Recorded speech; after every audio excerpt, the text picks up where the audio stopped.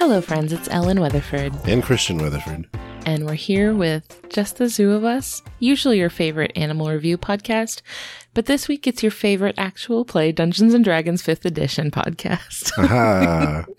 This is the D&D episode that we promised as part of our Max Fun Drive membership goals, which y'all helped us absolutely crush. So we're delivering on that promise with a very special episode, maybe 2 episodes, depending on how long this takes us to get through. It's supposed to only be 1, but who knows? We'll see how long. There's a lot of firsts going on here. Yeah. It is. This is our first time playing D&D and recording ourselves, so it's going to be fun. This is also where we normally say we are not experts. Oh, that's true. I feel a little closer to expert on these topics. Yeah, that's true. Still not there. Between the two of us, you are far, far, far closer to being the D&D expert. Nah. Which you would think, that being said, that Christian would be our dungeon master for today. It's not the case. Not this time. So for those of you unfamiliar with Dungeons & Dragons, it is a role-playing game. Basically, it is a collaborative storytelling game. So I have prepared a little bit of an adventure for Christian to go on through the eyes of his character that he's prepared.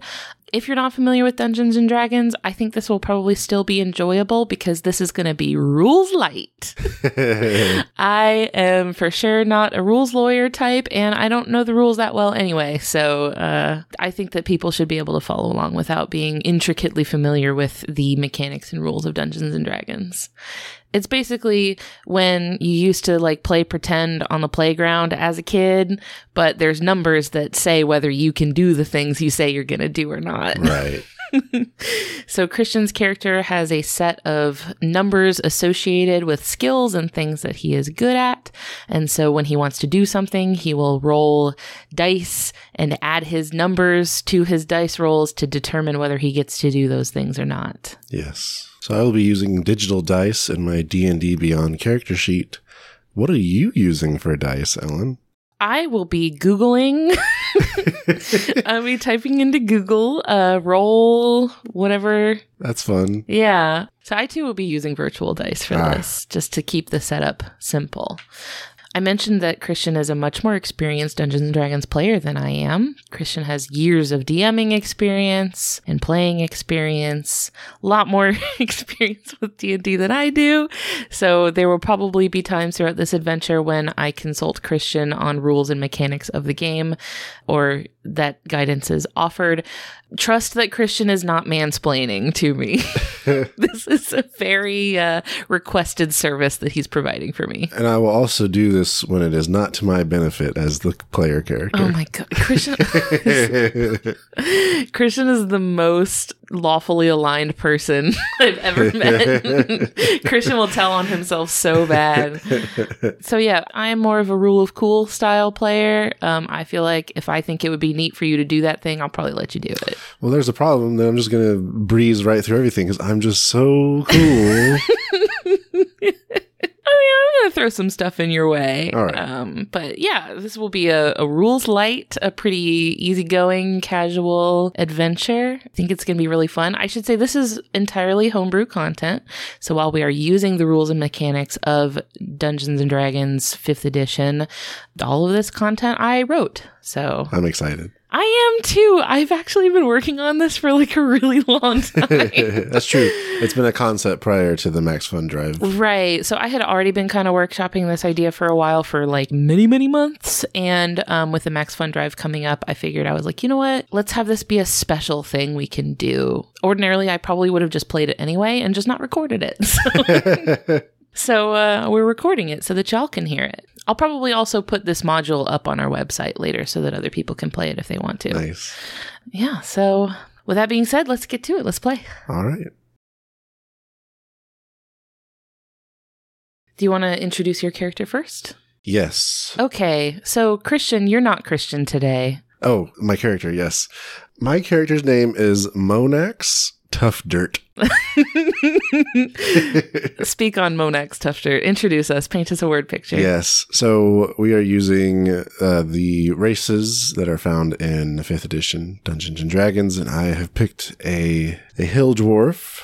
For people unfamiliar with Dungeons and Dragons dwarves. Yes, very similar to the Lord of the Rings concept or many other fantasy concepts of a dwarf. Sure. So not very tall, but very stocky and sturdy. Facial hair is a big thing. Yeah. And the class I'll be playing... Can you just... Wait, hold on. Go ahead. Can you describe Monax's facial hair? Well, the portrait I picked, a full beard and mustache that connects to sideburns with medium length hair kept in a knot.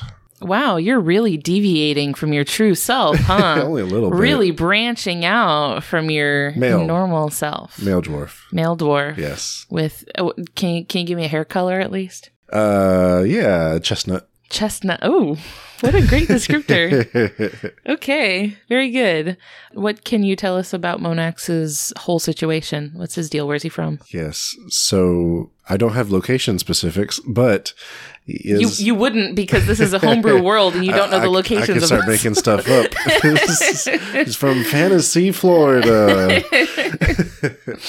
Yes, so his background is in forest management and wildlife control. Perfect. Of course, to go with our theme, to go along with that, the class of this character is a druid. Specifically, the subclass, because we're working with a 3rd level character here, the subclass of the Wildfire Druid, which comes from the more recent book, Tasha's Cauldron of Everything. And this was a new discovery to me. I did not know that this circle of druid existed. Yes. Druids are like nature wizards, basically. Yes, every kind of druid, the thing they're known for is being able to wild shape into other animals. Mm-hmm. And the strength of that animal depends on how strong they are. This is the Animorph class. Yes. There's a subclass of druid that specializes in that, but every druid can do a little bit of it at least. But yours is a wildfire circle druid. Yes. What does that mean? So I like to imagine it as a druid that coexists with wildfire, and that, yes, it has destructive and deadly potential, but it also is part of nature's cycle in many areas. Right. To where when there gets to be a buildup of, debris and fallen trees and such, wildfire will get rid of it, but also returning nutrients into the environment. Yeah. Which helps a lot of different animals. Yeah, great balance. Yes. So this is kind of like a harm assist. Could be. Little hurting, little healing. Right. Awesome. Do you have anything else about Monax's personality or values? What are we dealing with Monax? So Monax, the main thing I have for him so far is that, like you mentioned, he upholds the idea of balance between, I guess, not humans necessarily, because there are more than humans. I'm trying to think of what that's true. Humanoids? I don't know. People. Yeah, people say people in the natural world. Mm-hmm. I guess that does get a little fuzzier in Dungeons and Dragons, doesn't it? Yeah. There's a little more blending. And there's a lot of stuff that sits somewhere in between. Right, yeah. But so Monax is all about upholding natural balance. Right. Okay. Yeah. That's so perfect. Well, I should say it is so perfect because you and I kind of worked together on shaping a character that was going to you don't know what's going to happen in this story, but I gave you a little bit to go off of. Yeah, because we wanted to do that because if I picked something totally not related to the story, it wasn't going to be too great of a storytelling. Like if I went in with a fighter who's entirely combat based, right, and we don't end up doing a ton of combat, then you would just see a fighter failing at a bunch of not combat stuff. Right. So I basically gave Christian a little heads up of this is what the vibe is going to be. I gave you a prompt basically that was kind of just a little taste of the situation you're in. But you don't know what's going to happen. I don't. I was prepared with, you showed me your character early on, so I got to kind of shape the story around your character. I think it's going to be really cool. Yep. Does Monax have a character voice? Not right now. Is it going to have to come to you in the moment? Maybe. I'm also recovering from some sort of respiratory illness. That should let you access those deep tones, though. Yeah. We'll see. Those dwarven tones. Get in that Misty Mountain register. And Monax belongs to like a guild, an organization of wildfire druids. Right. These wildfire druids are sort of like park rangers, essentially. Yes. They run around and do some, wildlife management, forest management, prescribed burns, stuff like that. Yeah. Your organization would be the one that people would contact when they are experiencing some sort of conflict with wildlife or some sort of animal problem. Something's going on related to animals. They don't know what to do about it. They call you. So, your guild's reputation for bravery and tracking prowess has caught the attention of Mayor Meadow of the city of Fayport. He sent your headquarters a letter explaining that he is in need of some assistance that requires expertise of your caliber, and if you would be open to the opportunity, you would be paid handsomely. He explains that the matter is sensitive and would best be discussed in person. Oh. What do you think? Would Monax be like game to go, or would they have to send him? It's funny you mentioned that because it seemed like with this kind of secrecy, I wonder if the benefactor went through the organization or if this is me moonlighting. This is your side hustle. Right. I think that Mayor Meadow has contacted the organization directly. Okay. And maybe they like put it up like on their bulletin board or something, right? Like maybe they have like a big board in their headquarters that's like, here's jobs you can take. And like, would you be up for that? Like grab it proactively, or would you have to be kind of like assigned it? I would think with the secrecy, it would be a hand-picked situation. And then have to be like, hey, with your coworkers, don't tell them you're going off and doing this. Just be like, you're going to training, to WoodCon. Yeah, to WoodCon. Identifying wood. Yep. That's wood. Okay, so Monax has proactively decided to take Mayor Meadow up on his offer on this secret mission that he doesn't know what it is yet. You find yourself disembarking a ship that has just docked in Fayport, which is a fishing town. And from what you can see from the port, it is sort of nestled between the mouth of a large river immediately to its north, the shore of the vast ocean to your east, so behind you. Most of the buildings in Fayport are these small, wooden, sort of run-down, old-looking buildings, nothing fancy. There are two notable buildings in the city, one of which is a lighthouse. It's a towering lighthouse. It's made of this like bright red brick. It's very tall, big light at the top. You've heard of lighthouses before, yes? You're familiar with the concept. There's also a stone building that is much larger than the other buildings here. It's also sort of like ornately decorated, and it has guards standing out front. There's also, just kind of general open air market, like shops and people milling about and stuff. It's pretty cut and dry fishing village stuff. All right. So yeah, the mayor is expecting your arrival, but obviously he doesn't know you're here yet. So what do you want to do? Are there local, deckhands that are working on the dock and such? Sure, yeah. There's people working on the dock. Like I said, this is a fishing village, Sure. right? So there's people hauling nets full of fish and crabs and shrimp. They're kind of busy at work. But yeah, there's lots of people around. I want to approach one. Okay. Probably the closest person to you would probably be a deckhand that's mooring, tying the ship up. Ah, perfect. Yes. That's all right. Time to figure out that voice, huh? Yes, excuse me. No, I don't like it. What? You sound like you're about to cough. That's accurate. Okay. Give it a chance. Okay, I'll give it a chance. All right, I'll warm up to it. Yes, excuse me. Okay. The deckhand kind of looks at you quickly, looks you up and down. He sees that you're clearly not from around here. You don't look like anybody around here. You are dressed differently from everybody around here. And he kind of gives you kind of ignores you. Yes, is that the mayor's residence? And I just kind of nudge or point over to that stone building. He goes, yeah, bud. All right, then, thanks. Goodbye. See you around, champ. This might be a good time to note +0 to charisma. That's going to come in handy. However, the dump stat. Oh, yeah. What was your dump stat? Let me hear it. Dexterity. Uh-oh. It's going to be a rocky ride for Monax. All right. Okay. Should we explain abilities? Abilities are things that a character is good or bad at. Sure. So a high score in that ability means they're going to be more likely to succeed at attempting those things. So Christian mentioned that his charisma is a +0, which means that social interactions are likely going to be a struggle for this character because when you roll for that stat, you will not have anything to add to it to give you a better chance at succeeding.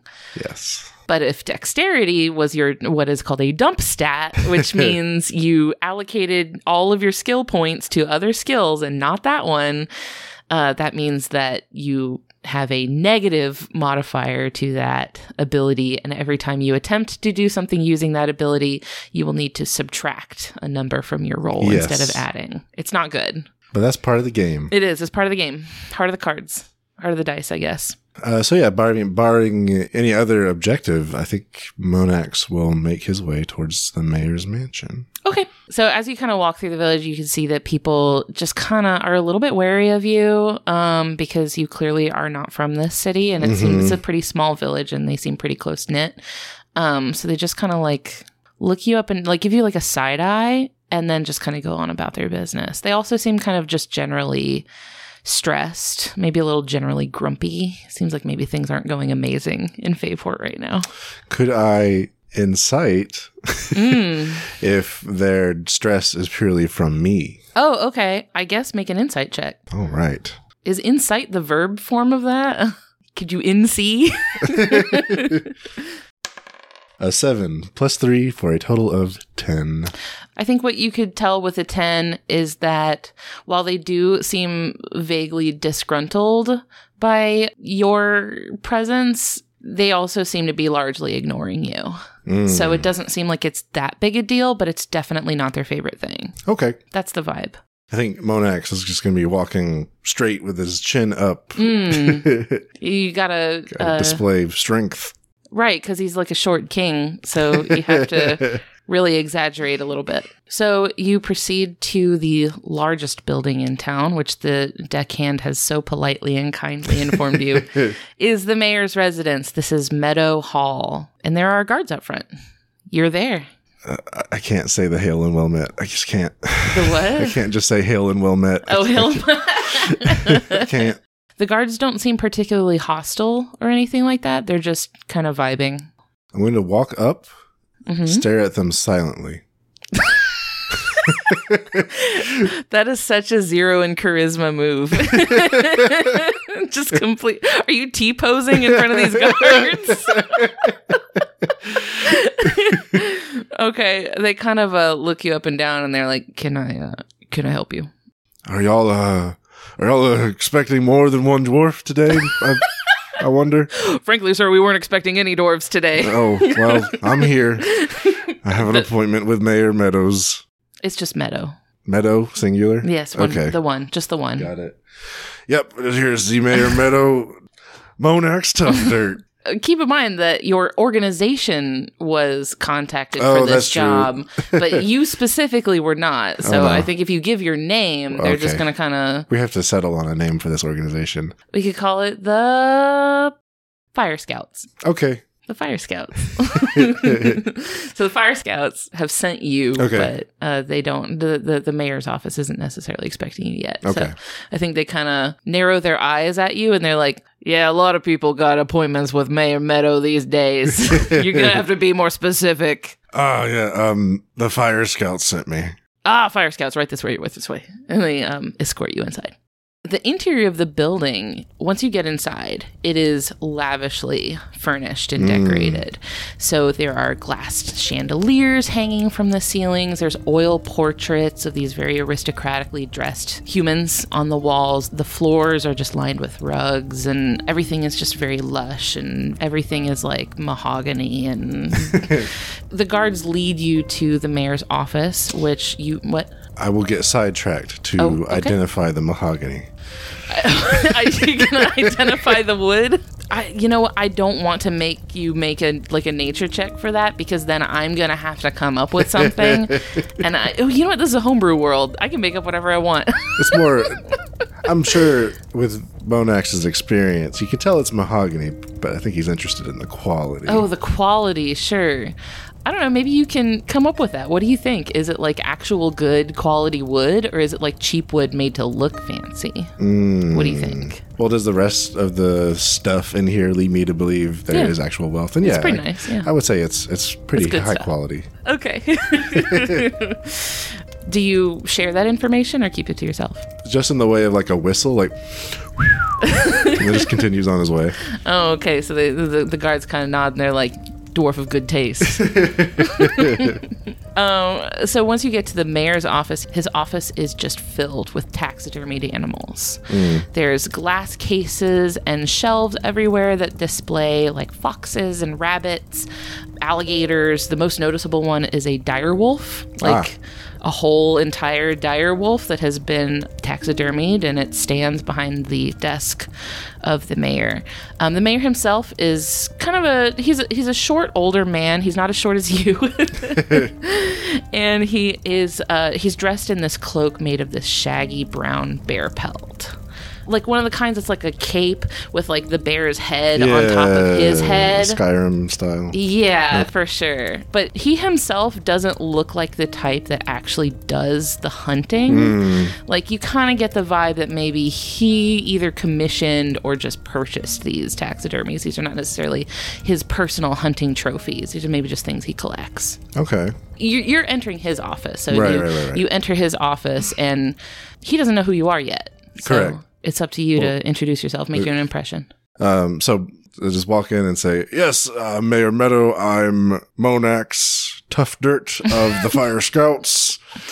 I understand you're hiring our services. Oh, very good. He extends his hand to you and says, please call me Paul. Very well, Paul. Monax shakes his hand.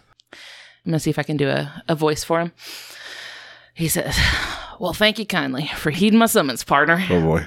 I do believe your expertise may be the solution to a particular predicament that I have found myself in, the details of which are to remain within these here walls. And he kind of gives you like a knowing nod to see if you reciprocate. An awkward wink backward. An awkward wink? Like he has to think about it. Like like a manual wink? Yes. He has to like really put a lot of effort into not blinking? Yes. Very good. He says, see, your Monax, last year, I added a live specimen to my collection, a small snake, only about long as your forearm. Red and gold scales, shine like embers. This is a gorgeous snake. Never seen anything like him. Problem is, and Paul sort of gestures at a glass terrarium on a shelf that's near his desk, and the terrarium is full of this lush greenery, but it is noticeably devoid of a snake. He seems to have taken himself a little leave of absence. I ain't seen him about near 8 months now. I tried looking for him myself in secret so as not to disturb the peace by alarming the good folks of Fayport and implicating myself in a display of irresponsibility. But as you can imagine, I had no such luck. This is where you come in. Should you successfully capture and return my dear kudzu to me privately, I can offer ample compensation. Wow, that's quite a predicament. Are you sure it's not just invisible? Mystery solved. End of game. Well, invisibility was not in the owner's manual for this particular species of snake. You know what? Yeah, let's talk about what this snake is all about.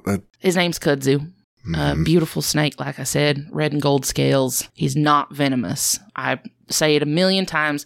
People often don't believe me, but he ain't venomous. Little guy just got out of his cage one day, can't find him. Do we think he's here and the kind of just gestures into this room or the building or this town? Where do we think it got? I searched the grounds. I searched the village. I couldn't find him. All right. Unless there's any other information, I guess I'll get started. You may have better luck searching down south down the hunter's trails. See if he got down in the woods somewhere. The only assistance I can offer you is a hunting hound. Oh, boy. You go on down to the kennel and talk to Sarah Noah and give her this. And he hands you a signed voucher from his desk, from his stationery that entitles you to a free rental of a hunting hound. Oh, that's nice. Yes. If you're going to take one of my dogs with you, this might help. And he reaches into the terrarium and he gives you a shed skin from the snake. Ooh. Yeah. Sounds like a plan. I would like to poke around in the terrarium a little bit before I head out. All right. I would like to search that terrarium for clues. Okay, give me an investigation. Ooh, that's an 18 plus 1 for 19. Okay, let me think. I think that you can see that in the terrarium, on the substrate at the bottom of the terrarium, which I'm imagining is like a mulch, you see the tiniest little bits of ash and tiny, tiny, tiny little scorch marks on the substrate at the bottom. Huh. Yeah. Mayor Meadow. Oh, sorry. Paul. Was there a small fire in this terrarium at any point, perhaps? Or maybe it got too close to, I don't know, a fireplace or stove? He kind of looks at you puzzled and he goes, I mean, the plants is still in there, ain't they? When they burned up? That's true. But no, No. Nothing? No fire. Interesting. All right, then. I think I'll be on my way to get the dog. Sounds good. Does the kennel worker know why I'm there, or will I need to be discreet? Well, hunters come and go and take dogs all the time. She don't ask too many questions. Very well. And I'll just kind of head on to the dog kennel. Very good. The kennel is kind of down to the southern end of town. Mm-hmm. It is like a line of fenced stalls covered with this wooden awning. It is operated by an attendant who is a lean human woman. This is Sarah Noah that the mayor told you to meet with.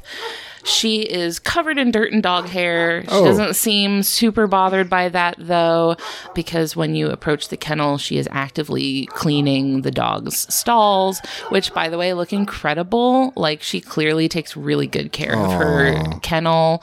And when you walk up to the kennel, she sees that you're there, but she's also way more interested in cleaning this dog kennel than she is in talking to you. What was the name that the mayor told me? Sarah Noah. Sarah Noah is her name. Got it. Mm-hmm. The stalls are each filled with hunting hounds in most of them. Some of them are gone hunting, though. And when I say hunting hounds, I do mean bloodhounds. Yes. These are big, floppy hunting dogs. So even with all of his experience with wildlife and animals, probably the first time with a bloodhound. I imagine. Like with a domesticated dog, yes, you think? I think so. Okay, maybe he's out roughing it more or so. Yes, excuse me, Miss Sarah Noah. She stops what she's doing and looks at you. Yes, I would like your finest bloodhound, and then hands out the... I think she takes the voucher from you and kind of like eyeballs it real close to make sure it's not like a forgery because she doesn't know you. She hasn't seen you. So she kind of narrows her eyes and looks at it real close. And she turns and looks down the stall of dogs like she's kind of thinking about which one she's going to give to you. And she walks you over to a stall that has a wooden plaque on the door. All of the stalls have wooden plaques with the dogs' names carved into them lovingly by hand. Oh. And this one says Sable, Sabal, Sable. She gets a thick rope leash off of the kennel door. She loops it around Sable's collar and she hands you the leash. She tells you, now Sable is trained to hunt game. So when he picks up a scent, just follow him. He'll also defend you if you're attacked, but he don't take commands. You can't tell him to go fight. He won't do it. Oh, that's okay. Come here, Sable. The dog kind of tilts his head at you. Good, Sable. Very good. Scritches under the chin. Oh, very good. Oh, you can pet the dog in this game. Hooray. Wait a minute. I have to check the other thing. What's the other thing? Does the dog die? Well, that's entirely up to you, isn't it? This is too much pressure. This dog's life is in your hands. Oh, no.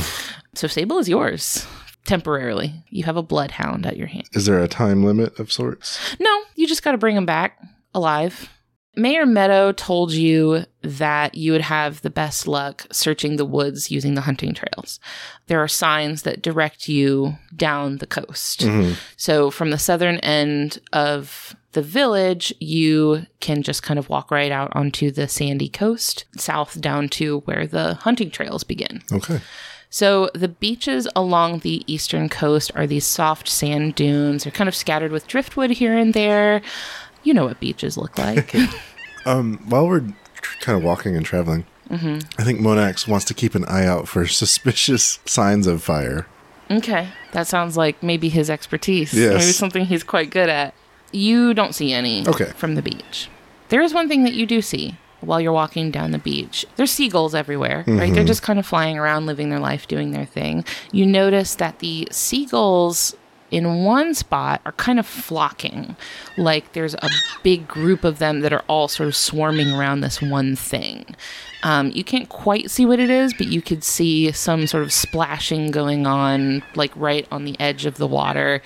And you're not really sure whether the splashing is from something or from the seagulls, but the seagulls seem to be very riled up about something. We'll start approaching, and then I'll attempt. Sable, speak. Speak? Yeah. It's the same thing. Sable looks at you and just kind of like maybe raises one eyebrow, like, it ain't working, pal. Oh, all right. Just run at the seagulls then? Oh, you're just running at them? Yeah. Make an intimidation check. Okay. Against these seagulls. Oh, yeah, these intimidating seagulls. Have you ever tried to get seagulls away from something that they're like really invested in? They will fight you. As long as you know they have hollow bones, you'll be fine. Intimidation. Is this something you're good at? No. That's a charisma thing. Oh, is it? I thought it was a strength thing. But I did roll high, so that's a 17. Oh, yeah. Yeah, easy peasy. You totally shoo them away immediately. They all just like scatter in a million directions, screaming their heads off.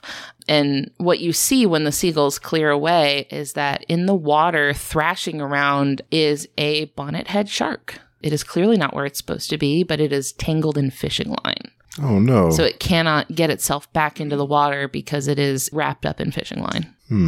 So yeah, I'll attempt to detangle it with the intent of getting it back into the water. I imagine there's a hook then. Yes. Is it visible? The hook? Yeah, it's just in the shark's mouth. Okay. I will attempt to grab it and try to get that hook out. How big is this? It's a normal size fishing lug. I should say the bonnethead shark is only about 2 feet long. Okay, yes. It's a little. We're going to attempt to get the hook out. Okay. The bonnethead shark is like thrashing around and does not want you to be doing what you're doing.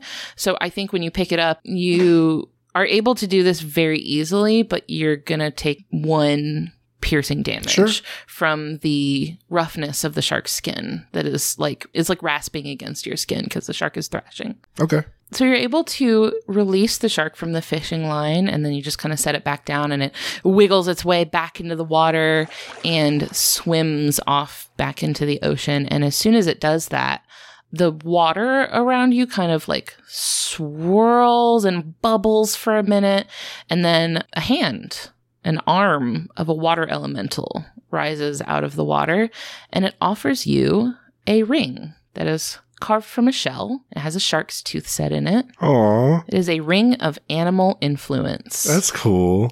This ring has 3 charges. While wearing the ring, you can use an action to expend one of its charges to cast Animal Friendship, Fear, or Speak with Animals. So you can use this ring to cast one of those spells 3 times. Nice. This one will be going on Monax's right ring finger, and he will be pocketing the hook and fishing line. Oh, nice. Okay. That may come in handy later. Who knows? Oh, and also when the hand of the water elemental fades back into the water, it does the Terminator thumbs up thing. I was kind of look at Sable. That was crazy, huh? Sable just... Nah. Yeah. If a dog could shrug, Sable would shrug at you. I do appreciate that you're really trying to win over this dog, though. This dog who could not be more neutral towards you at this moment. I guess it's kind of like winning over your Pikachu when you're playing Pokemon Yellow version. Right. Okay. Do you want to keep going down the beach? Yes. Make me a perception check. Okay. A 17 plus 5 for 22. Wow. Okay. Very good. So as you're walking down the beach, you notice there's a spot in the sand where there's like a little hole in the sand. Mm-hmm. I think that you can't see exactly what's inside the hole, but you can see that there are like a few different holes kind of nearby. And they're not man-made holes. You can tell with that high of a perception check. They're not man-made. There's multiple holes. I'd like to look inside one. You want to look inside? Okay. Okay, hold on. How big are these holes? Like diameter wise? Maybe 2 feet. Can I see how deep? You cannot see how deep. I would. It's pretty deep, though. I would still like to look inside the hole. Okay, you're going to look inside the hole. Okay. All right. Well, as you get close and look inside, a pale white claw emerges from the hole, followed by the rest of a very large, one might say giant crab. Oh, boy. Since you detected it early, you are the initiator here, right? So you can see that this crab sees you looking in its burrow, doesn't like that you're doing that. It starts crawling out of its burrow. When it crawls out, you can see that in addition to it being like sort of this pale white, it's also slightly transparent. Oh. Like just a little bit transparent. And then as it comes out, it kind of, it's snapping its claws at you, and two little eyes pop out from the two holes nearby. So it's snapping its claws at you, and it is making quite a commotion. I will back away. You're going to back away? So, whoa, holding my hands up. Oh, no. Okay. just wanted to see what was in there. I'm good. Very good. Okay. I think that as soon as you start to back away, as soon as you get maybe like 5 or 10 feet away, I think the crab realizes you're retreating and kind of like huffily turns around and goes back inside its burrow and uses its claws to like toss some sand over it and kind of be like, yeah, good riddance. The other two little crabs that you could see peeking out of their burrows kind of like roll their eyes almost at you. You almost hear one of them be like, coward. Here for the snake.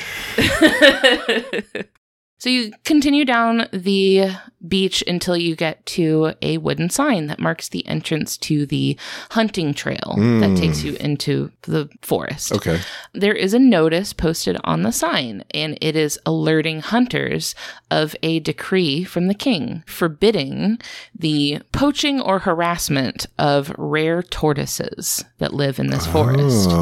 Punishable by a powerful curse. You will get super cursed. So don't mess with the tortoises. That's basically the gist of it. Okay. Yeah. Why don't you make let's do nature. Okay. Make a nature check. 1 plus 1 is a 2. You're aware that tortoises are reptiles related to turtles, often live on land. That is the extent of your knowledge. All right. About this tortoise. That's fair. Them's the breaks, kid. All right, Sable. Time for you to shine, and that's when I'll take out the shed skin for Sable to smell. Very good. Okay, Snable. Well, hold on. Take the mask off. It was you all along. He was polymorphed. Okay, great. So Sable sniffs the shed from the snake from kudzu that the mayor gave you, and kind of leads you down the trail. So you're following Sable down the hunting trail, which takes you into the forest.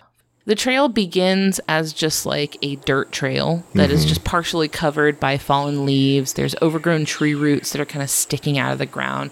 So it's a little bit of a bumpy walk. The forest is really thick, and the ground surrounding the trail is just completely hidden by these like waist-high palmettos. You really can't see the ground outside of these dirt trails. Just kind of all around, you can hear noisy birds, you hear cicadas, you hear the rustling of like animals scurrying through the foliage. Sable is alert. He's sniffing the air. He's definitely on the trail of something. He's looking. He's doing his best. Good dog. He hears you say good dog, and he kind of looks at you like, I know. This is not news to me. But he does seem to at least acknowledge your compliment. Yay. Something. Yes. You're making headway with this dog, I think. Make a perception check. Okay. 21 total. Whew. That's very good. With that, you are able to notice that on the forest floor, up ahead of you, maybe like a few feet ahead, through the leaves on the ground, you are able to spot the coiled shape of a snake that is laying under the leaves. Ooh. Looking closely at the snake, because you can see it, you got a really great perception roll, you can see it from a good distance. You can see that it is dark brown. It has black bands across his body and a triangular shaped head, but it is not moving. You see the snake. It either has not seen you or has not responded to your presence. Do we think Monax is familiar with snakes in general? Probably, right? You could roll for that. Okay.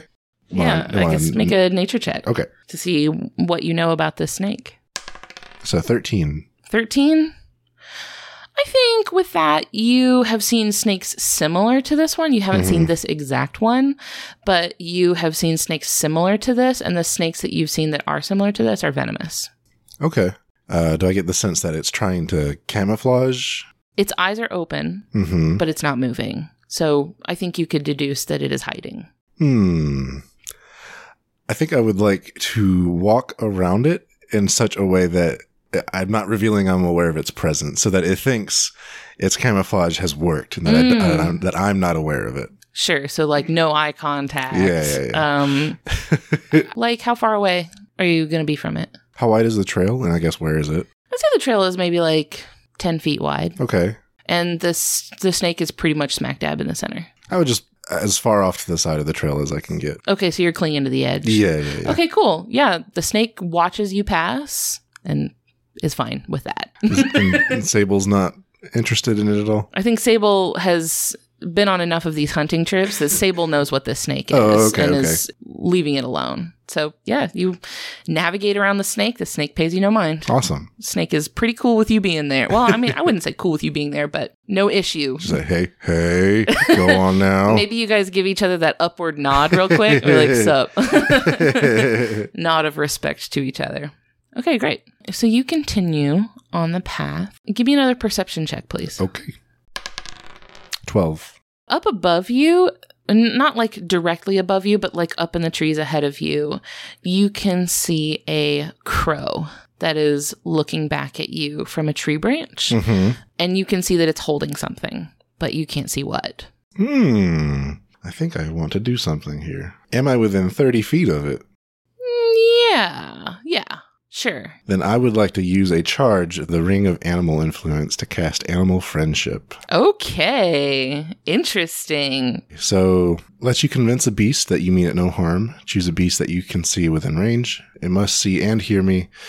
If its intelligence is 4 or higher, the spell fails. Otherwise, they must succeed on a wisdom saving throw or be charmed by me for the spell's duration. And if I or one of my companions harms the target, the spell ends. Okay. I just was looking up the stat block for a raven in the 5th edition because that's the closest I could find to a crow, and its intelligence was 2. So I think we're good here. All right, so that's going to have to do that wisdom save. My save DC is 13. It did get a 16. Okay. What was your spell save DC? 13. Okay, so it saved. Okay. If that spell fails, is the target able to tell that you tried to cast it on them? Probably. I don't know that for sure, but probably. Sure. Okay, so the raven is not charmed, but it can tell that you have tried to do something. So it flies off to a different tree nearby where it stops, and you can kind of see that it looks like it's stopping at a nest. It drops whatever was in its mouth in its nest and flies away, squawking. I would like to climb this tree and see what it was. Okay, let's get an athletics check. All right. I'm going to say this nest is like 20 feet up. Oh, that's fun.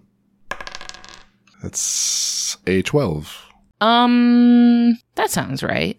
Yeah, I think you're able to climb up the tree, and once you get up there, you are able to see that the thing that was in its mouth was a dagger. The dagger has a long, slender blade that looks like it's made of like a crystal, but it is also giving off like a faint mist. And it has a slight glow to it. Anything else in the nest? Like eggs, babies, anything? No, this is a nest that the crow has been preparing. Okay. How long is it? Dagger length. It's not huge. Okay. It's just a regular dagger. I would like to take this dagger and also leave behind 2 gold coins. Aw, that's so sweet. A trade. Yes. Hey, Raven gets 2 things. Okay, when you pick up the dagger, you notice that it is ice cold when you touch it. Like it is very cold on your hand. This is the Chiletto. Oh boy. This is basically a dagger that, in addition to regular dagger stats, on a hit, you deal an additional 1d4 of cold damage. Oh, that's pretty cool. Yeah. Is this based on an existing item or a homebrew? I just added cold damage to a dagger. Okay. Is it a +1 dagger, or is it just regular dagger? It's a regular dagger with a d4 of cold damage added to it. All right. So you have the Chiletto. You're 20 feet up a tree. What do you do? Try to safely climb back down. Let's see another athletics check. All right. Okay, 12 got you up. So Meet or beat that to get back down. I did it. Got an 18. Nice. Nicely done. You get down just fine. Yay. No fall damage. No fall damage for you. So Sable continues leading you down the trail. At one point, Sable starts to kind of growl. Like something is not sitting well with him. He kind of does that thing that dogs do when something's wrong, where they do that. You hear some rustling in the shrubs that is a good ways off of the trail. You can't quite tell what. You can just hear a rustling sound. Let's see. I'm torn on how to react to this. I'll just call out. Say, is someone over there? The rustling stops, and then you see one human kind of stand up from the shrubs. They kind of wave at you, and I think they say, "We're all good. Don't mind us." What you doing? They kind of wave you off. What you doing? All business. Can I insight? Yeah. Okay. 22. They are definitely being shifty. They're doing something they're not supposed to do. All right then. I'm gonna go on my way then. And I am being deceitful. I'm going to sneak up on them. Okay, that is gonna. Gosh, do I want to make you do 2 checks for this? Because you got to do deception and stealth. Listen to Christian over here. He's like, yes, let me roll twice. Yeah, give me both deception and stealth to see if you successfully do both of those things. Well, the deception's a 3. That's usually contested against an insight check on their side. They did bad. What was yours again? A 3. Oh, whew. Okay. They just barely are like, I don't think he's going on about his business. But I don't think I would realize that. I'm still going to attempt to sneak up. So you're still trying to sneak up on them, and they are just staring at you. Oh, okay. Well, I mean, if I know they're actively looking at me, probably not. Because the deception was the first thing, right? You had to lie to them to make them think that you were continuing about your business. I guess the way I thought of it was I would be able to sneak up on them, but they're still expecting me. Maybe. Oh, like they still think that you're sure coming up on them. But, well, you know what? Did you roll for your stealth already? No. Go ahead and roll for your stealth. Okay. Stealth is a dex one. Mm-hmm. That's a 0. I rolled a 1. Got a negative. Okay, you do this thing where you kind of try to like that thing where people like pretend to be walking down an escalator. So you pretend like you're walking away. They very much know you're not walking away, and you, I think, maybe try to crawl through the underbrush, but you don't realize that you're being incredibly loud and noisy and rustling all the leaves, and so they're just like watching you slowly crawl through the underbrush towards them, fully aware you're there. You haven't exactly riled them up yet. They just have tried to kind of wave you on about your business. So I think that when you get up to them close enough where you could make eye contact with them, you see that it is 2 humans. So the one that stood up and talked to you. The other one has his arm up to his shoulder inside a hole in the dirt. And they both just kind of like freeze and stare at you because they cannot believe that you have just done this. Just kidding. But what's in that hole? I say, wouldn't you like to know? Do I see bags or anything? Yeah, I think you see a large leather bag, and inside of the bag is a wire cage that is open and empty. And the bag is fitted around it in such a way where it looks like the cage is meant to go inside the bag. But there's nothing in the cage. I should also say that these people do not look like they're from here. They're dressed very differently. They speak differently from the people of Fayport. They don't look like they're from here. Do I recognize them as poachers? You may certainly make an insight check to see if you recognize them as poachers. It's a nat 20. They're very much poachers. Y'all are under arrest. I think they kind of try to like hold their hands up and be like, all right, listen, we don't want any trouble. We don't want any trouble. We're just here to collect some samples. I think with your insight, you can tell that they're lying about that. Y'all saw those signs, right? They start to kind of like get really nervous, and they realize that like you're onto them. I think the second human removes his arm from the hole and is kind of brushing the dirt off of it to try to look like he wasn't just doing something he wasn't supposed to be doing. and one of them draws a sword. Oh, okay. So then the next thing I was going to say after the signs comment was, I'm the curse. All right, well, roll initiative. Yay. Let's go. Initiative is also dexterity based, so... Let's go. But I did roll high, so that is an 18 for my initiative. Okay, Sable's actually up first. Oh. Yeah. He was already growling and bristling at these poachers. Mm-hmm. He already did not like their vibe at all. So Sable, he's going to run up on him and try to bite. Nice. He's going to bite one of the poachers, especially once he sees the sword. Sable runs up and makes a bite attack on one of the poachers. It misses. I'm so sorry, Sable. You tried really hard. Mission failed. We'll get him next time. Next is you. All right. I would like to use Summon Wildfire Spirit. Let's go. Okay.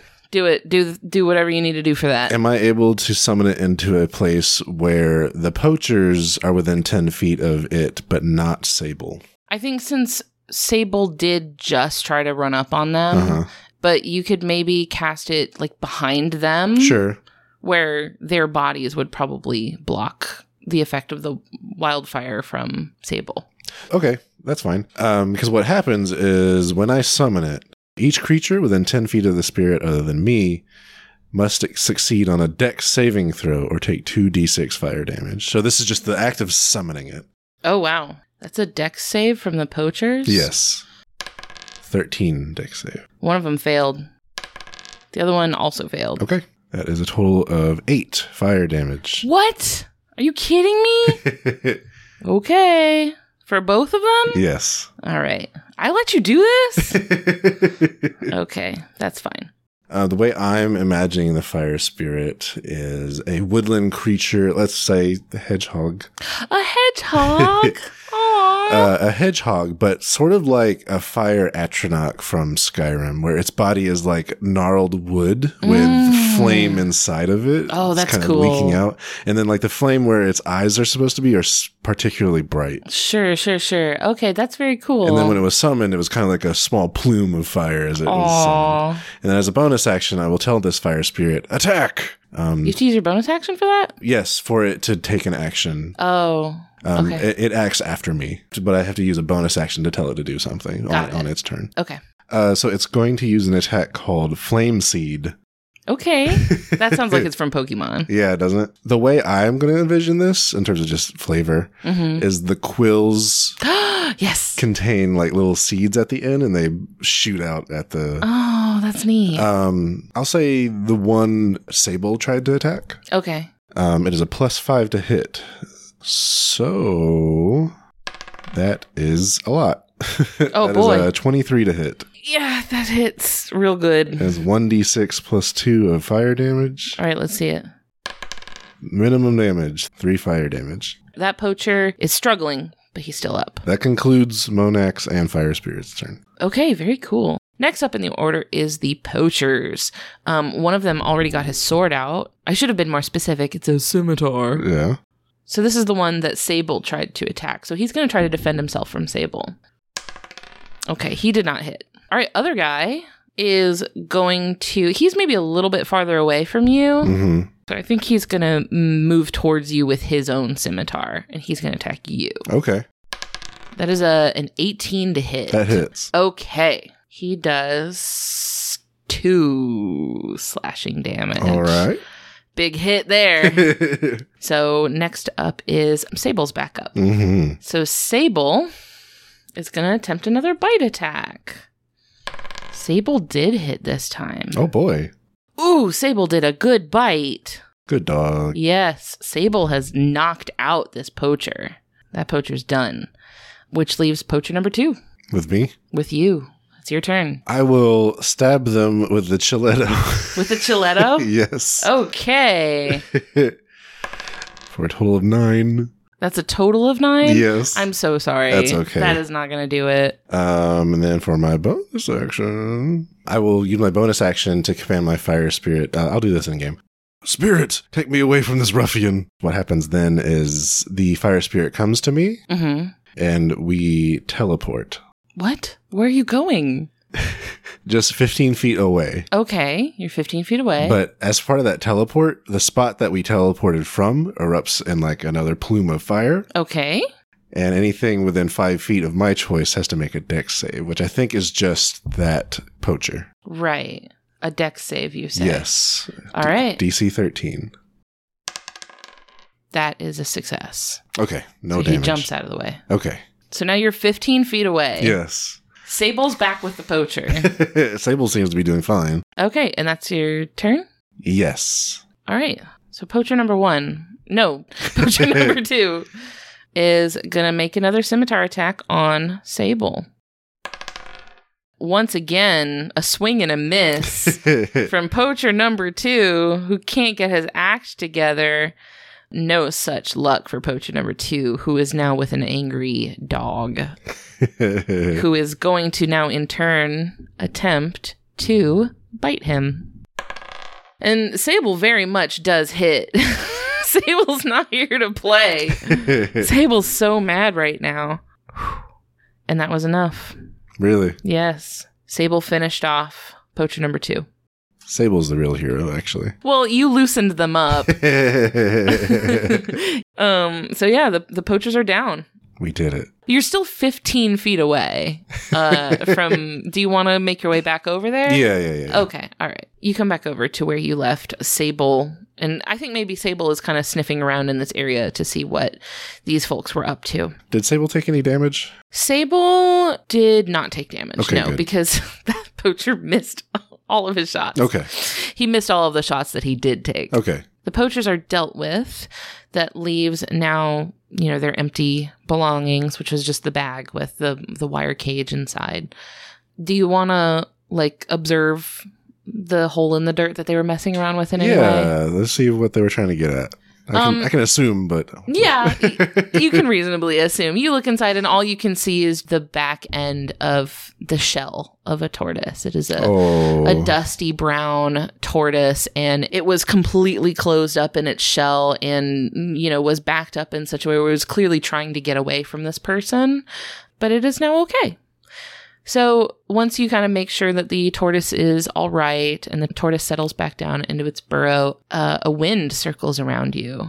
Sometimes when the wind blows in a circle and it picks up leaves and dust and little pebbles and stuff. So it kind of forms this wind around you. And for a second, it looks like the debris in the wind, it forms the outline of a giant tortoise. Oh. But it instantly vanishes and turns back into just this regular wind that is flowing around you. And you feel emboldened. You feel stronger and sturdier.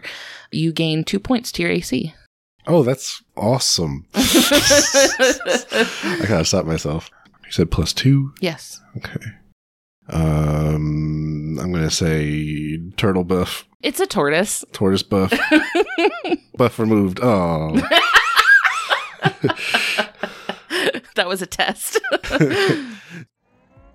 Hey friends, we are going to take a quick break to hear from our fellow party members on the Maximum Fun Network. We'll be right back. Hi, my name is Graham Clark, and I'm one half of the podcast Stop Podcasting Yourself, a show that we've recorded for many, many years. And at the moment, instead of being in person, we're recording remotely, and you wouldn't even notice. You don't even notice the lag. That's right, Graham. And the great thing about this... Go ahead. No, you go ahead. Okay, go ahead. And you can listen to us every week on MaximumFun.org. Or wherever you get your podcasts. Your podcasts. Did your neighbor back into your car? Bring that case to Judge Judy. Think the mailman might be the real father? Give that one to Judge Mathis. But does your mom want you to flush her ashes down the toilet at Disney World when she passes away? Now that's my jurisdiction.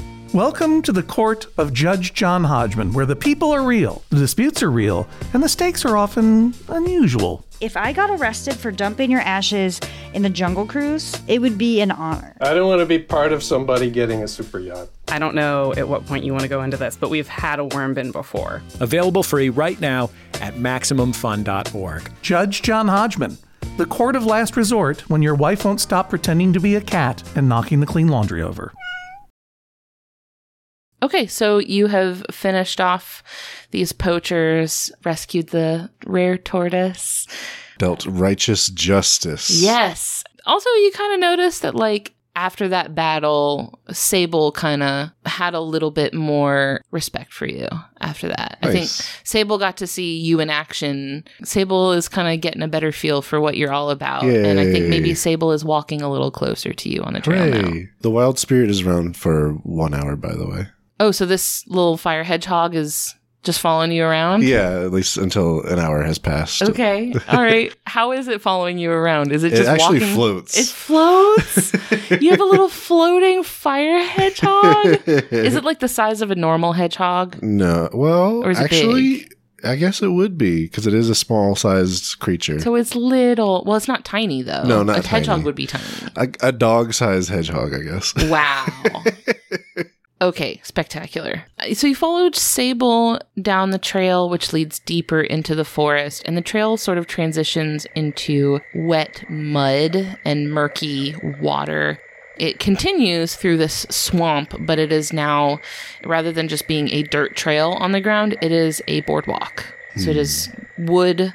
It's a little bit rickety. It seems like it hasn't been super well maintained recently. There's no side railings, so it's very important to watch your step. It's a little bit worn. Seems like many, many hunters have been, over this boardwalk. Have I got an idea of what the legitimate hunters are hunting in this area? I mean, game. Okay. There's game around. Although it's interesting you say that because you've seen like birds and stuff like Right. that, but you haven't seen any of those like Deer or... right. But you would expect to see them, but you haven't seen them, which is maybe a little unusual. Okay. So while you're walking over this boardwalk, you hear these sounds. They're under your feet, but like up ahead of you a little ways. You haven't quite walked over them just quite yet. You hear pew, pew, pew, little pew, pew, pew. Could I identify what that sound is? With a nature check, you can. Haha.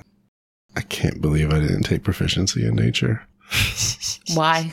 I don't know. Oh, you know why? Because I think I put it in animal handling instead. Oh, I mean, Oh, well. okay. That's a critical fail for a total of 2. What? Oh, that was an unkind roll. Okay, you have no idea what this is. And where is it coming from relative to my location? It is up ahead of you and underneath the boardwalk. Huh. But underneath an area of the boardwalk where, well, like the rest of the boardwalk, it's pretty rickety. So maybe there's kind of like the boards are not completely, like some of them are out of place. There might be gaps in the boardwalk. Sure. Stuff like that. So up ahead is pew, pew, pew.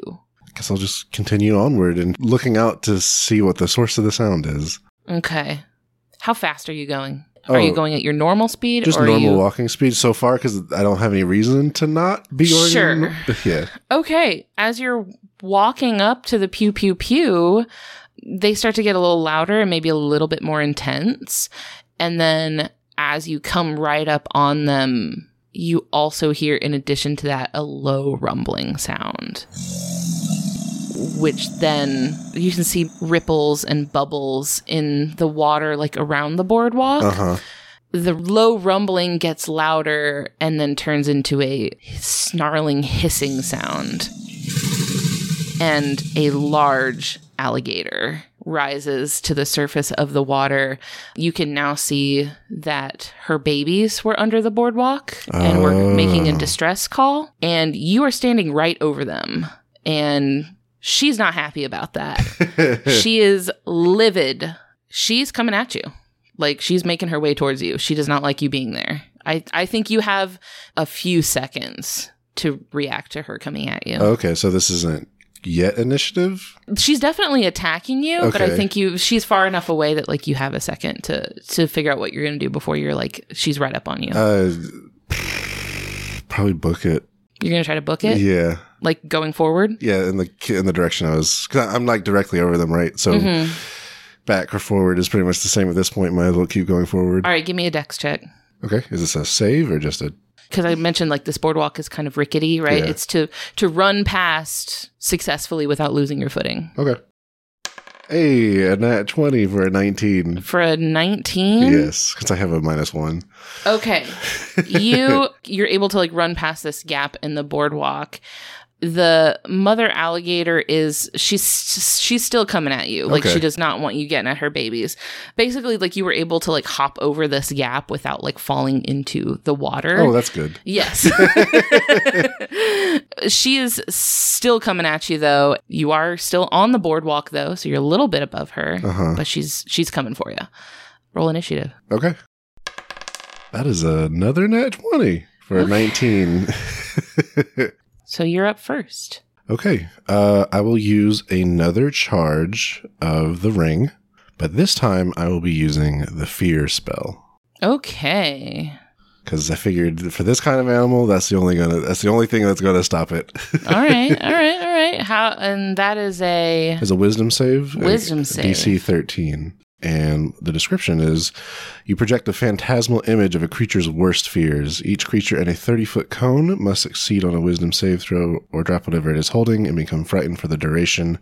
While frightened by this spell, a creature must take the dash action and move away from you by the safest available route on each of its turns unless there is nowhere to move. Mama Gator made a wisdom save of 11. All right.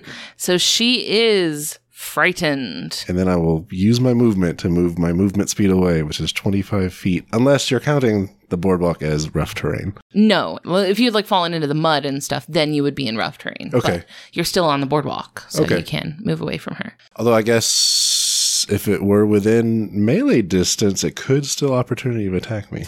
I think that since you're up on the boardwalk Okay. and she's still down below, I think maybe there wasn't enough room for her to take an attack of opportunity, especially if she's also frightened. So she's going to be moving away from you now at this point. Okay. And then for my bonus action, I'll just tell my wildfire spirit to disengage and run. Okay. Well, next up is Sable, who's still, not aggressively attacking right now anyway. So I think he kind of sees what you're doing and he gets that, like, we're moving on.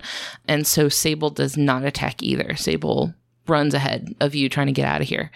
And Mama Gator, she does pick up her babies. Oh, okay. In her mouth. You can still hear them. Pew, pew, pew, pew, pew. You can still hear them. She picks them up in her mouth and she turns and skitters off into the mud. Very good. You can see her sink back down into the water and she has taken her babies and gone elsewhere. That's good. I like that. I like wildlife conflict mitigation. I assume that wouldn't have gone well for all of us. I think you could have taken her. Could Sable? No. I mean, not on his own, but eventually, he'd be all right. So you continue down the trail, down the boardwalk through the swamp. At one point, you do come to a wooden lookout tower. It's tall. It has stairs that go up to the top. There's nothing like preventing you from climbing up there or anything. It's just a regular lookout tower. It looks like a nice spot for a short rest if you wanted one. And I'm assuming Sable following the trail isn't leading us into it. No, he's cool with, he's Sure. just pointing you down the trail, but there is a lookout tower here at this point. I'll probably just walk up to the top to see what I can see just for a minute and then keep on going. Okay. Just taking the view. Yeah. You can see the tree line of this like swampy forest that you're in. You can see that beyond it is like a grassy marsh with like water that kind of winds through the marsh grass. You can also see that rising above the trees somewhere nearby, and it looks like perhaps in that marsh area, is a cloud.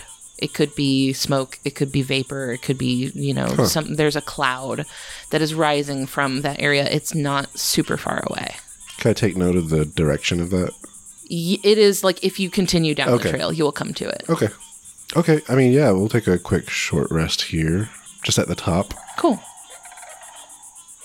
So after taking a quick break, are you going to get up and continue down the trail? Yes. And follow Sable. So Sable is leading you further down the trail kind of deeper into the swamp, but towards that marsh that you know that you're coming up on that's at the edge of the swamp. Sable suddenly perks up. His nose is twitching frantically. He paws at you anxiously, like he's urging you ahead in the direction of that cloud that you saw. Okay.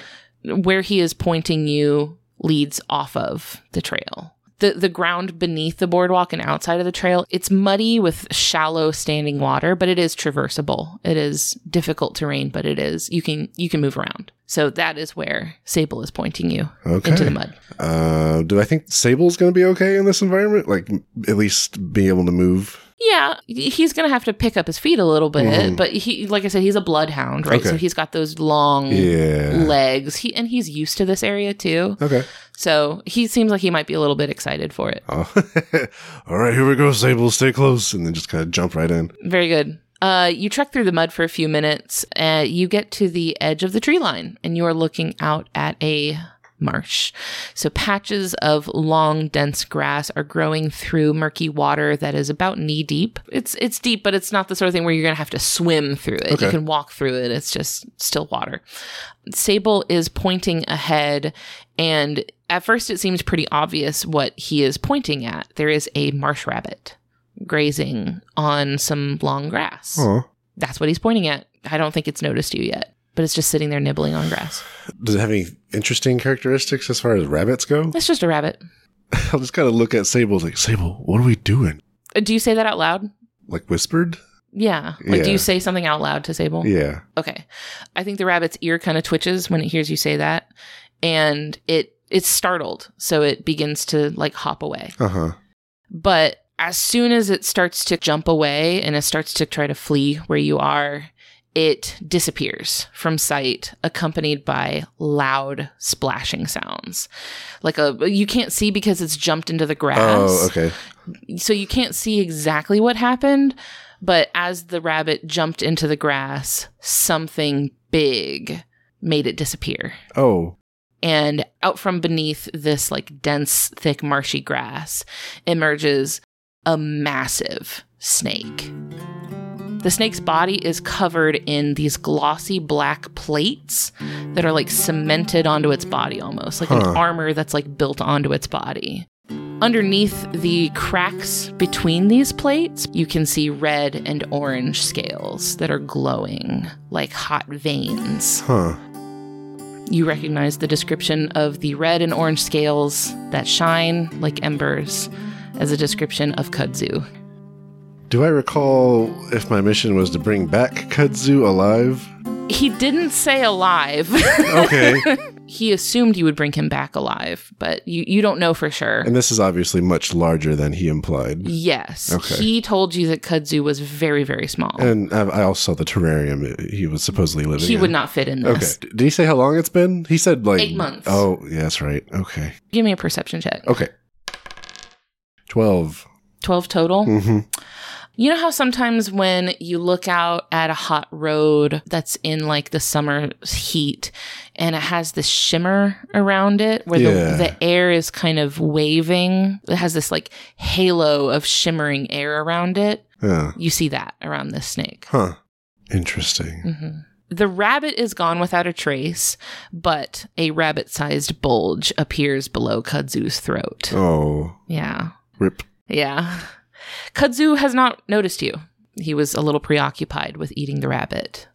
All right. Gonna use the last charge of that ring to use Speak with Animals. Okay.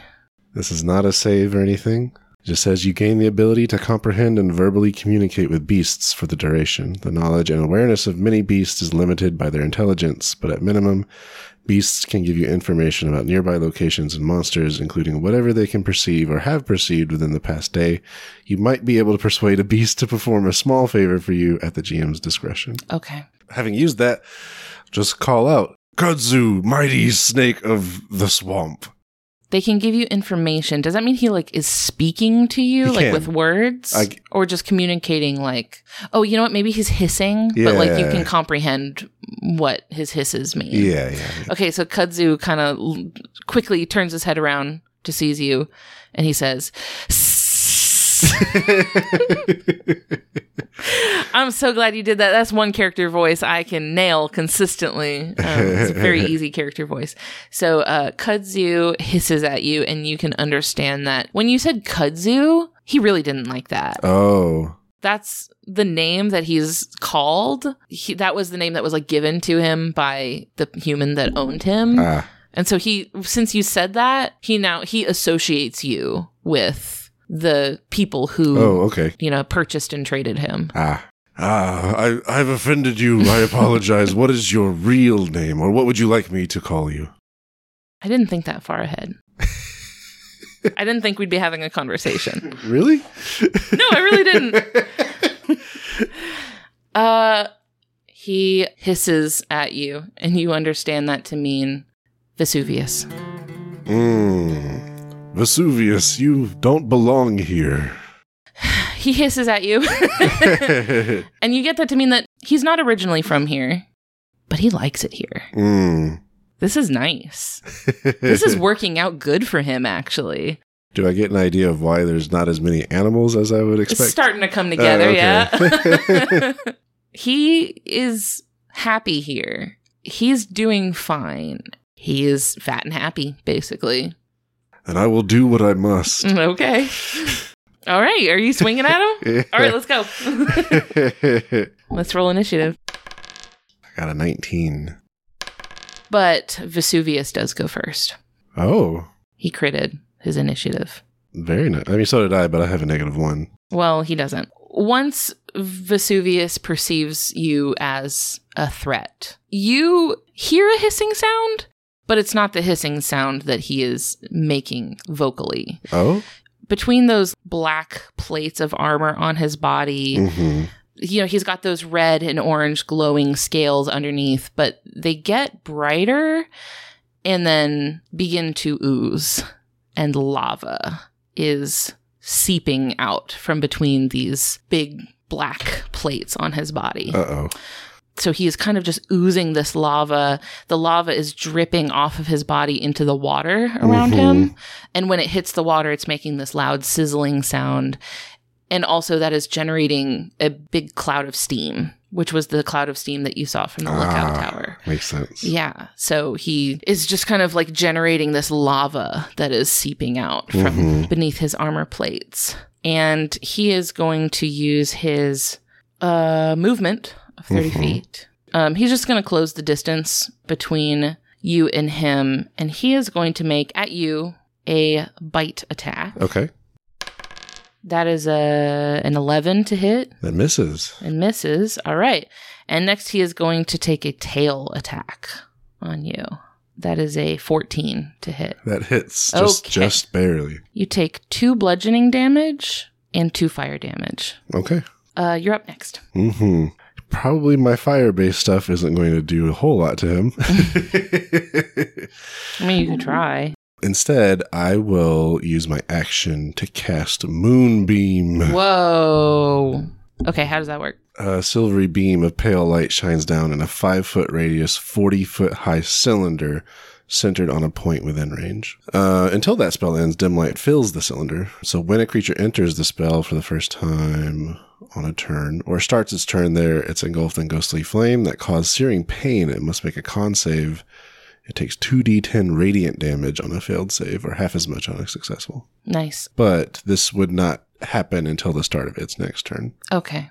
That's it for him right now. Okay. Next up is Sable.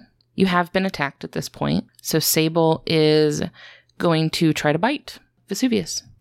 I guess it's important to understand, is it big enough such that part of its body can be within that cylinder, but some of it is outside of it still? It's a large creature. Sable's attack misses. Okay. So Sable did not land that bite. So sorry, Sable. That does suck. Next up is Vesuvius. So now it can take that Constitution save. Now we make a con save. DC 13. He didn't make it. Oh. That was not a good roll. So he takes what? 2d10s. I can roll that. Oh, I got it right here. But it's my damage. Oh, fine. Okay, roll your damage then. 2d10 roll. It's not rolling. What the heck? 2d10 roll. Can you roll it for me, please? That's what I thought. 7. 7 radiant damage. Then. 7 radiant damage. Okay. Okay. He's coming at you again. Okay. Has a 6 to hit for his bite. That misses. Okay. Oh my gosh. And a 7 to hit with his tail. That misses too. Okay. He's not doing amazing. All right. It's back to you. Okay. I will use use of my wild shape to summon my fire spirit. Okay. And I'll do that thing again where when it's at summoned, it does that dex save. DC 13. Okay. That is a 21. So no damage then. But now my little guy's here. Yay, he's back. I'll tell him, attack! You're literally fighting fire with fire. Yeah. I'll use my bonus action to tell him to attack. Okay. He'll do the flame seed again. Could you roll a d20 for me? You got 18. That's +5 to that. To hit. That's that hits. 1d6 plus 2 fire damage, if you could roll that for me as well. 1d6 plus 2, that's 6. Wow. 6 fire damage. Now, big question is, did that do as much damage as it should have? It didn't do as much damage as you expected it to do. Okay. Did a little, though. Okay. Christian expected that. Yeah. Not Monax, perhaps. Right. It was not very effective in Pokemon terms. So was that the end of your turn? That was the end of my turn, yes. Okay. It's Sable's turn again. So Sable is going for another Chompy Chomp. Sable missed once again. Okay. Sorry, Sable. You used up all your luck in the poacher fight. Next up is Vesuvius. Just to do that con save again, that constitution save. Ah, yes. If he does move out of it, just let me know. I think he's good where he's at for right now. Ooh, that time he got a 3. All right. You could roll that 2d10 radiant for me. Yeah, let's see it. That was 13. Cool. 13 radiant damage. He's struggling. Yeah. He's struggling. Okay, yeah, it's his turn, so he is going to make another bite tail attack combo towards you. All right. The first one is a 19 to hit. That does hit. All right, that is 4 piercing damage. Okay. Plus 1 fire damage. Ooh. And then the tail. His tail attack is a 10 to hit. That misses. Okay. So Moonbeam is a concentration spell. Okay. So I will have to make a con save since I took damage to see if I can keep it going. Ah, very good. Thank you for telling on yourself. It is half the damage or 10 as the DC, whichever is greater. Okay. So I have to believe you. This is a trust exercise, actually. Could you roll a d20 for me, please? My app The has stopped mighty working. have fallen is a 14. +3, so I made it. All right, nice. You have kept your moonbeam up. Yes. I believe it is now your turn. Yes. Monax. So now that Monax knows that fire isn't particularly effective. Did you have to let Monax figure that one out on his own? Yeah. You're such a good player. Gonna do something interesting. Oh, I love something interesting. It's going to cast Create or Destroy Water. Okay. And I'm going to do the Create Water. Great. You create up to 10 gallons of clean water within range in an open container. Alternatively, the water falls as rain in a 30-foot cube within range, extinguishing exposed flames in the area. So I'm going to try and make water rain down on his head. Okay. What do you have to do for that? Nothing. You just do it? That's just an action. You just do it? Yeah. Fascinating. Is it rain or is it just like water falling from? Oh, you know what it could be? The steam that was generated by the lava falling into the water around Vesuvius. The steam just kind of like reforms. Like it just kind of like comes back together to form actual like rain that precipitates. Sure. It's funny that you say that because I did actually have something written down for if this happens. That's awesome. Okay, so yeah, the water falls down onto Kudzu's body. It makes like a sizzling sound as it hits his body.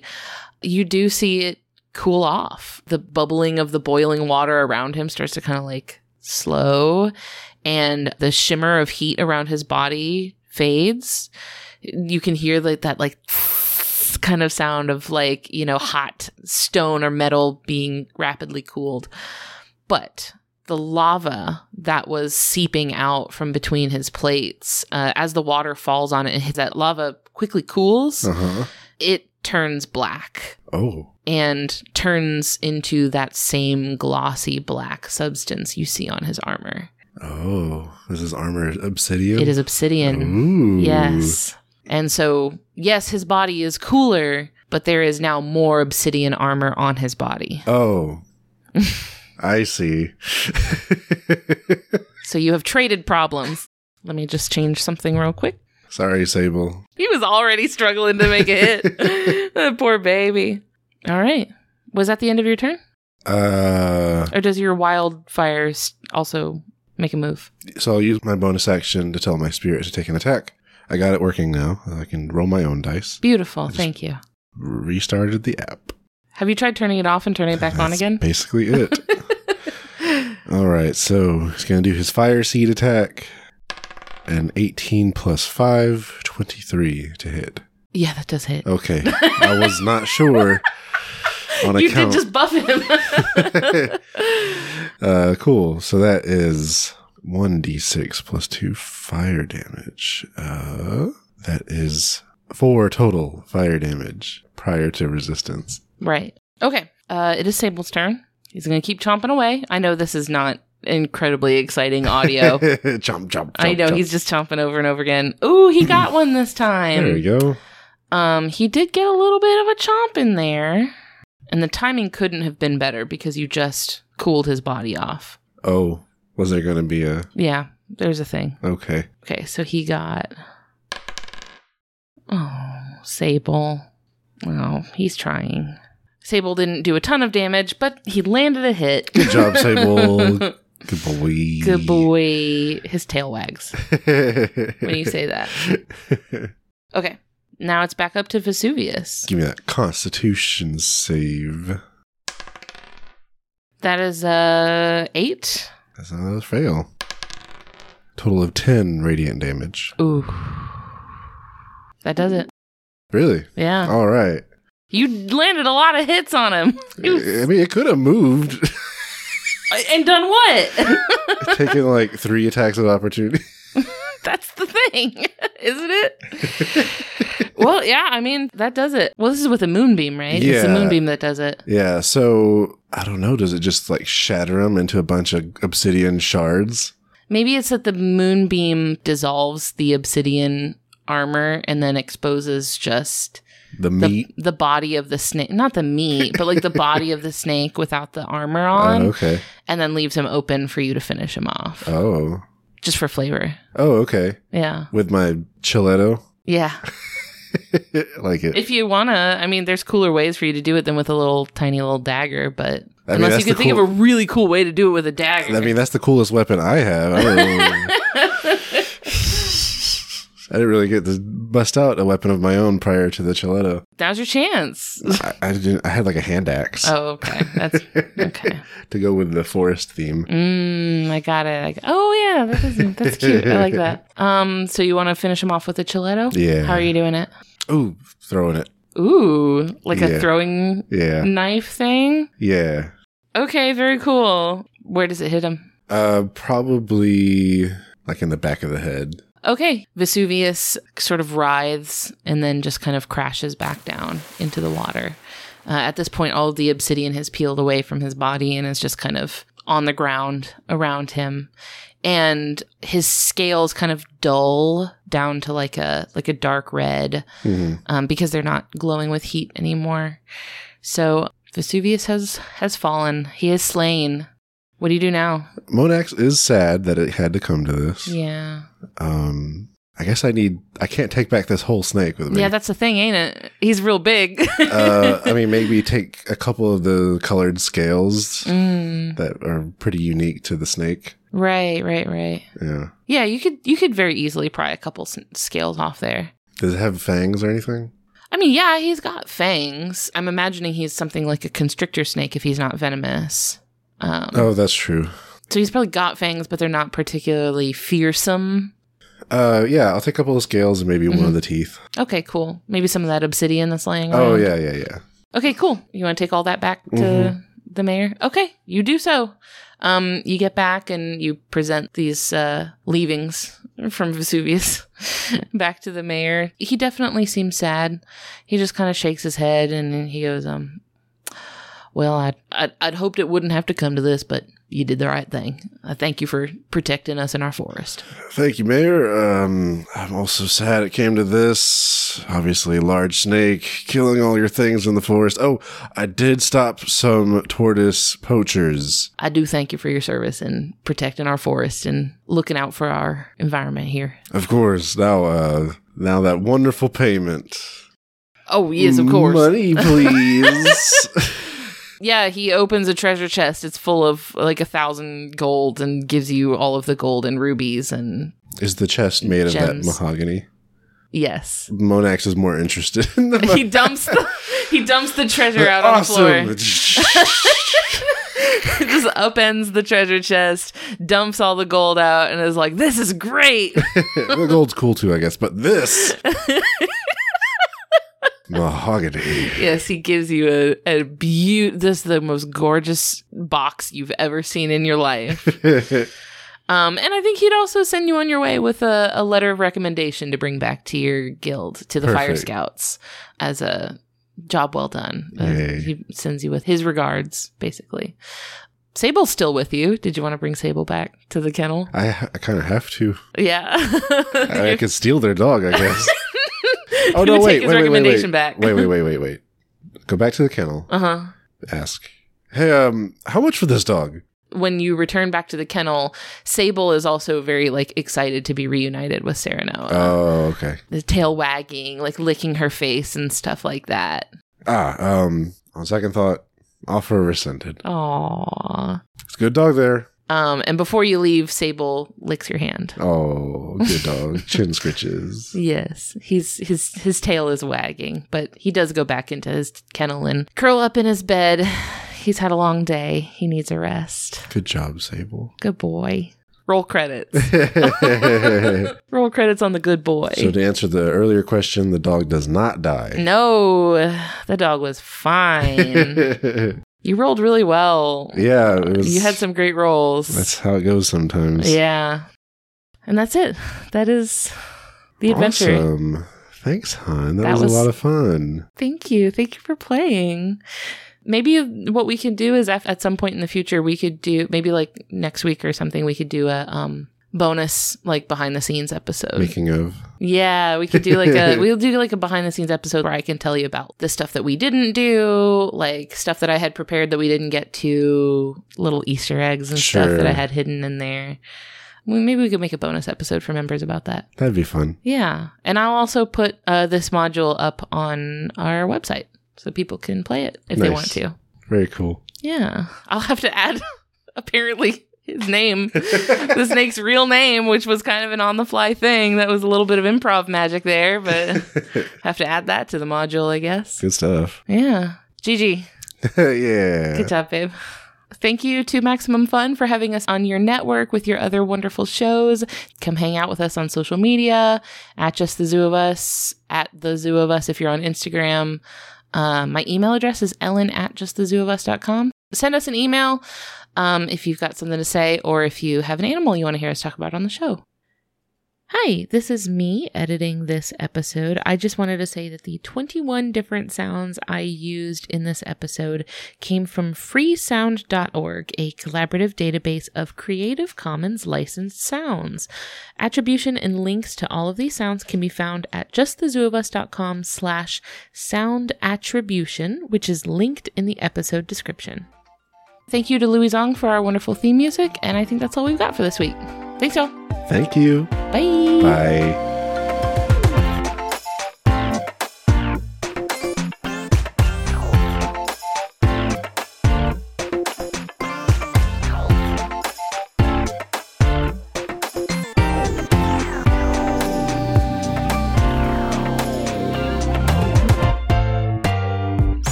MaximumFun.org. Comedy and culture. Artist owned. Audience supported.